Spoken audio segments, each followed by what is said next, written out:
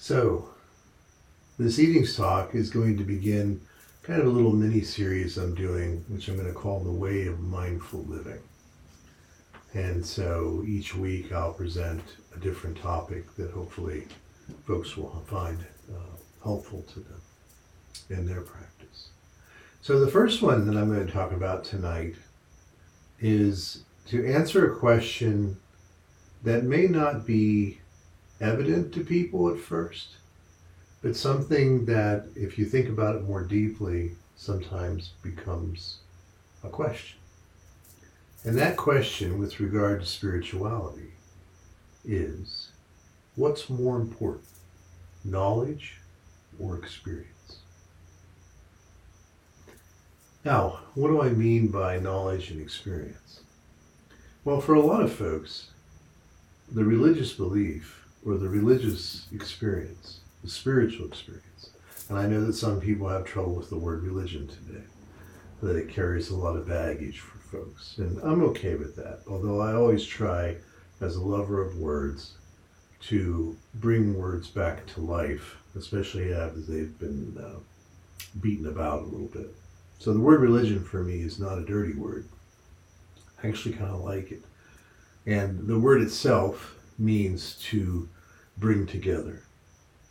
So the word religion itself means to bring something together. It comes from the same etymology as the word for ligament, which is to hold something together. So I kind of think of religion as another expression of the word oneness. But we'll put that aside for the time being, and we'll just use the popular term, spirituality. So what is spirituality? For a lot of people today, spirituality is about a feeling. And there's an emphasis on the type of feeling that one gets. And I remember someone not too long ago saying to me that for them, spirituality was the way they felt. And this person was describing the way they felt when they would go off into the woods for a walk, or they would go off camping for a weekend, spending time in natural surroundings. And they would say that they would feel a sense of spirituality there. And I'm not saying that isn't a part of spirituality, but that's the focus for a lot of folks today, is the way that the experience feels. I remember someone I was talking to a few months back who told me that they were of the Catholic tradition. And I asked them about what was important to them about that tradition. And the person said to me, well, honestly, I don't know that I believe in everything that the Catholic Church teaches, but I really love the feeling I get at the Mass.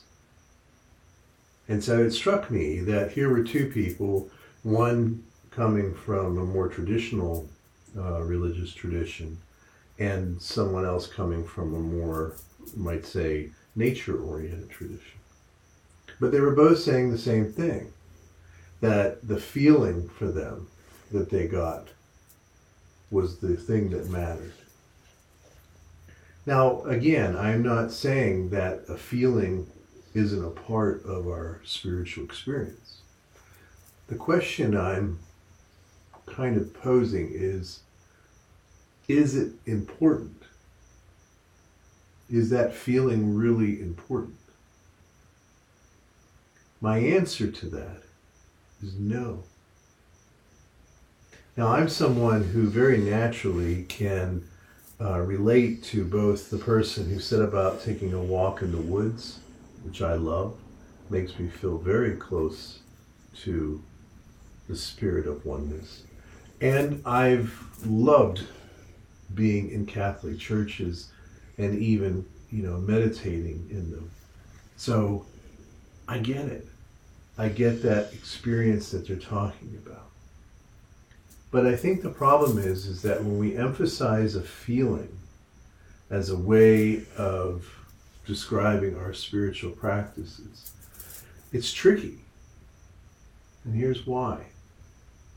One of the things that's key to understanding mindfulness is that mindfulness teaches us that there is a natural, interdependent chain of causation.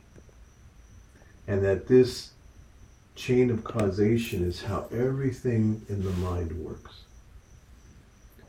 So we start with beliefs that we have. And those beliefs may not be something that we're aware of consciously.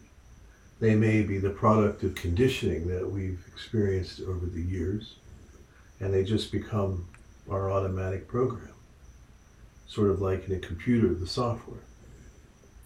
And then we go into daily life and we have experiences, right? And those experiences combined with those prior beliefs that we have, even if they're not conscious, create thoughts. And those thoughts in turn create feelings. And those feelings in turn create actions. And those actions in turn create consequences. So that's what we call the interdependent chain of causation.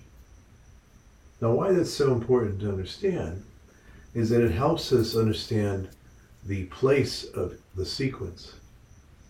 And so, if I'm relying on a feeling to guide me,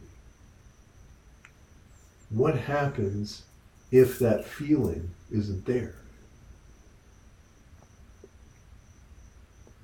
What happens if I go out into the woods for a walk and I don't experience that spirit of oneness? What happens if I go to the church and I don't experience that spirit of oneness? And that's the problem with relying on a feeling. It's not that there's anything inherently wrong with feelings. It's just that if we rely on feelings primarily to guide or direct us, it's not a good place to come from in terms of clarity. And why is that? Because there are thoughts that are causing those feelings to arise in us. And if those thoughts are not clear, then the feelings we have will correspond to that. So maybe instead of going off into the woods for a walk and my mind is, just sort of fresh and allowed to just be there, then I might have good feelings. But let's say I go into the woods and I'm feeling kind of down, and maybe my mind is filled with obsessive thoughts, and I carry those into the forest. I might turn the woods into a very dark place. Likewise, if I learn something about the church and maybe I hear some story about the church that disturbs me in some way, then when I go inside the church, I may not have that same feeling anymore. And so that's the problem with letting feelings guide us. And the thing that the way of mindful living teaches us is that we should not allow our feelings to guide our sense of direction about anything. And there's nothing wrong with feelings. Feelings are the natural outflow of thoughts. But using thoughts to guide what we do is just not advised. And relying on feelings to guide us is not advisable. We might take the same thing into relationships. We might say today, wow, I really just love being with this person. Let's say it's a friend. Let's not even get into a lover. That's even more powerful in terms of emotion. But let's say it's a friend, and I really like being with that friend, right? But then something happens, right? Something happens between us. We have an argument. We have some kind of disagreement, which happens to all friends. And what we find is we're no longer feeling the same way. And so if we allow our feelings to guide us, then that's how a lot of times relationships end up not continuing, because we let that emotion tell us what we should do. So very clearly, the instruction we get in the way of mindful living is that we do not trust our thoughts to guide us. And that doesn't mean that we can't enjoy the good thoughts and we can't learn from the feelings that we don't like. In other words, when I'm having a good feeling, I can just enjoy that good feeling. Now, it still works the same way. A good feeling is going to follow from a clear thought. A good feeling is going to follow from a clear thought. But a good feeling could also come from a thought that has a lot of attachment, or it has a lot of aversion to it, right? The attachment might be, oh, I found out that I'm going to be going somewhere that I really love to go and travel to, right? So now I'm feeling pleasurable. And then I find out the next day that something happened and now I can't go. So now I'm not feeling so happy. It works the same way. If I want to find happiness, then I have to stop relying on my feelings. I know that might sound contradictory, a little strange, but it goes back to the heart of the teachings, which is we have to allow ourselves the space to explore our thoughts and to see if those thoughts are clear, to see if those thoughts are based on reality, to see if those thoughts are helpful to us.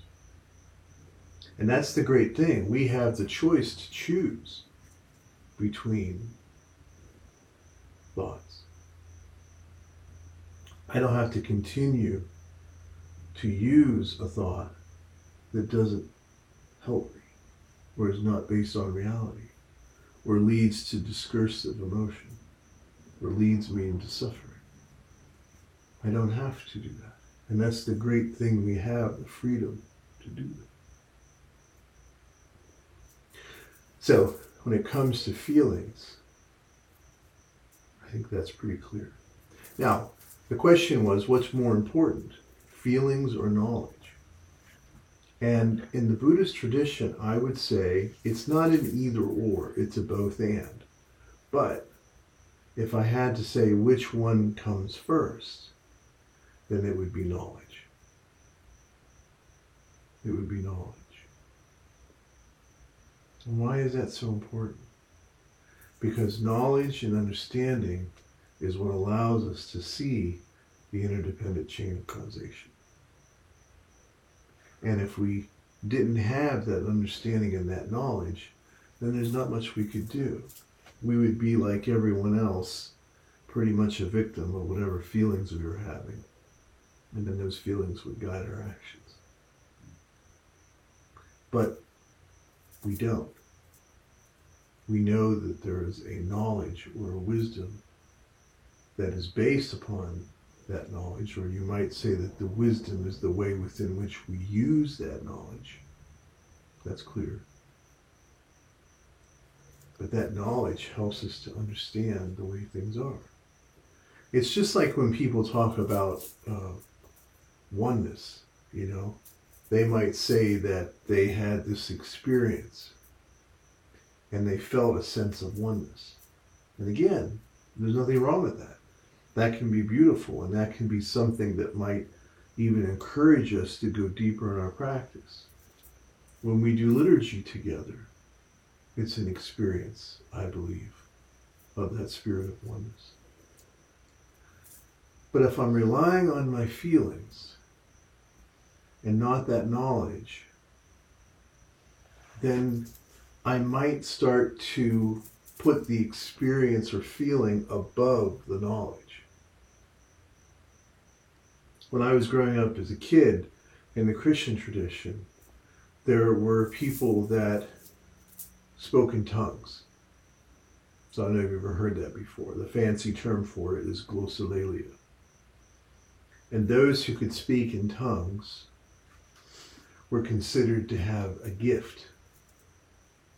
And then there was some that could interpret what was said, right? Because they were speaking with the tongues of angels, although often it just sounded like gibberish.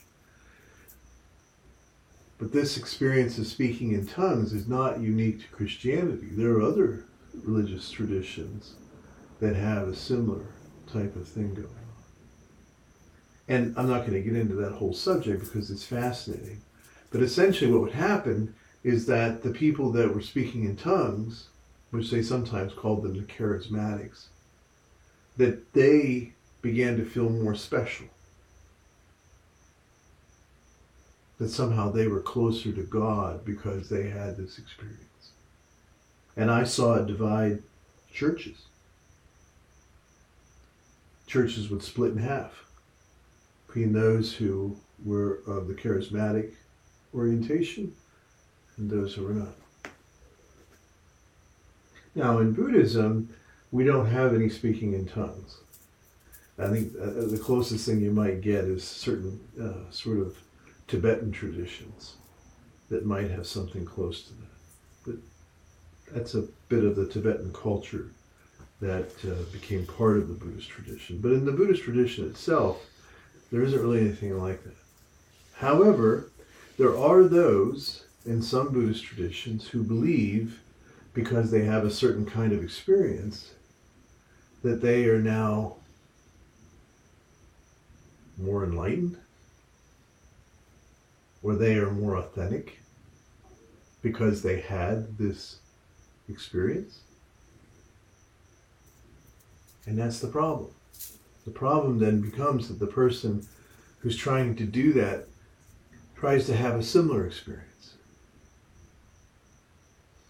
And it goes from being a matter of encouragement to trying to replicate it. Or let's say a person has that kind of experience, a big wow experience, and then they keep trying to have it again. And then they get bummed out when they can't. Or they're on a high. I've seen that with people sometimes, where they first get into the practice and they feel that experience of liberation and freedom that it brings. And they're just digging it. And then something comes along. Some human thing comes along. And it throws them off. So that's why knowledge is more important than feeling. And that's why wisdom is more important than experience. Because some people will more naturally have that kind of inclination. In the Christian tradition, when I was growing up, faith itself was considered a gift. And I always thought that it was interesting because faith itself was considered a gift. It wasn't something that everybody had naturally. It was a gift that some people had. And so that's how I look at it, using that analogy. That it's our knowledge of how the mind works. And the way we apply that knowledge, the wisdom, that is the most important. And then the feelings or the experiences, again, I'm not knocking them. I'm not saying they aren't important or relevant. I'm just saying they're not a good guide. And I say that as a matter of encouragement because I know a lot of people who just don't have a lot of feeling when it comes to the practice.